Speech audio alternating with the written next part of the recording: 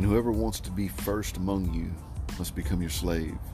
For even the Son of Man came not to be served, but to serve others and to give his life as a ransom for many. Matthew 20, 27 and 28, NIV. What's up, y'all? Welcome to my podcast.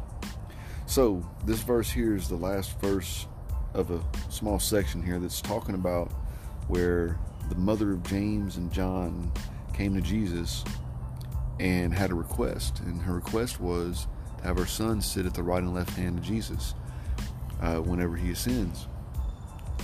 And Jesus let her know that that's not for me to decide, it's for my Father.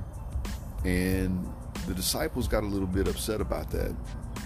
And Jesus explained to them that, in this world, leaders flaunt their title around and they use it for their good. But it's not the same in heaven, because whoever wants to become first has to become last. Whoever wants to lead has to serve. And then he reminds them that even I came not to be served, but to serve, to lay his life down, right?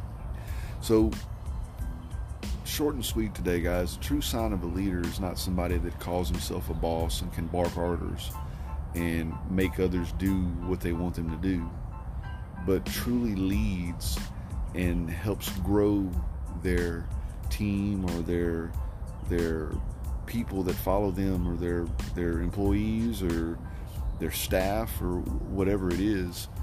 Truly leads them and grows them and teaches them how to be leaders themselves. And actually, I heard a long time ago that a true leader is somebody who can train their replacement, basically. Somebody that can take that information that they get, and when they pass it on to the employees or their staff, teaches them how to do it themselves. That way one day they can become leaders. Anyway, that's it for today, guys. Y'all have a good one, and I'll talk to y'all later. Peace.